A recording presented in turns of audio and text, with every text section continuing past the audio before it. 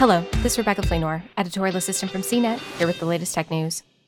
Blue Origin, the space tourism company founded by ex-Amazon CEO Jeff Bezos, is facing accusations of fostering a discriminatory, toxic workplace and putting speed and cost reduction over safety.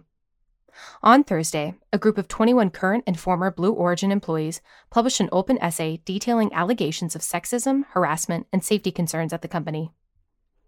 Blue Origin, which has more than 3,000 employees, is rife with sexism, and some senior leaders are known to be consistently inappropriate with women, the group alleges in the essay, saying that at least one senior leader appeared to be protected by having a close relationship with Bezos. The essay also says professional dissent at Blue Origin was actively stifled, which was dehumanizing for employees and also led to safety concerns. The essay comes as 3 U.S. space exploration companies vie for government contracts and for milestones with their rockets.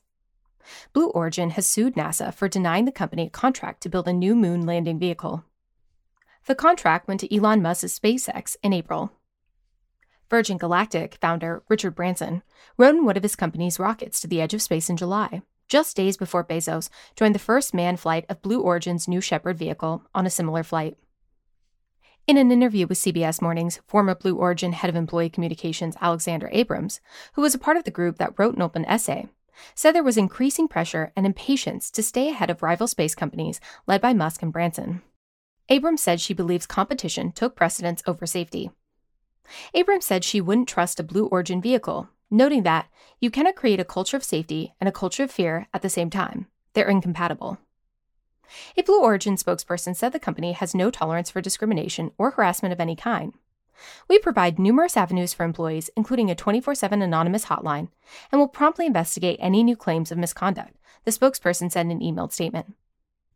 The spokesperson also said the company stands behind its safety record and believes that New Shepard is the safest space vehicle ever designed or built. Blue Origin's next crewed launch is scheduled for October 12th.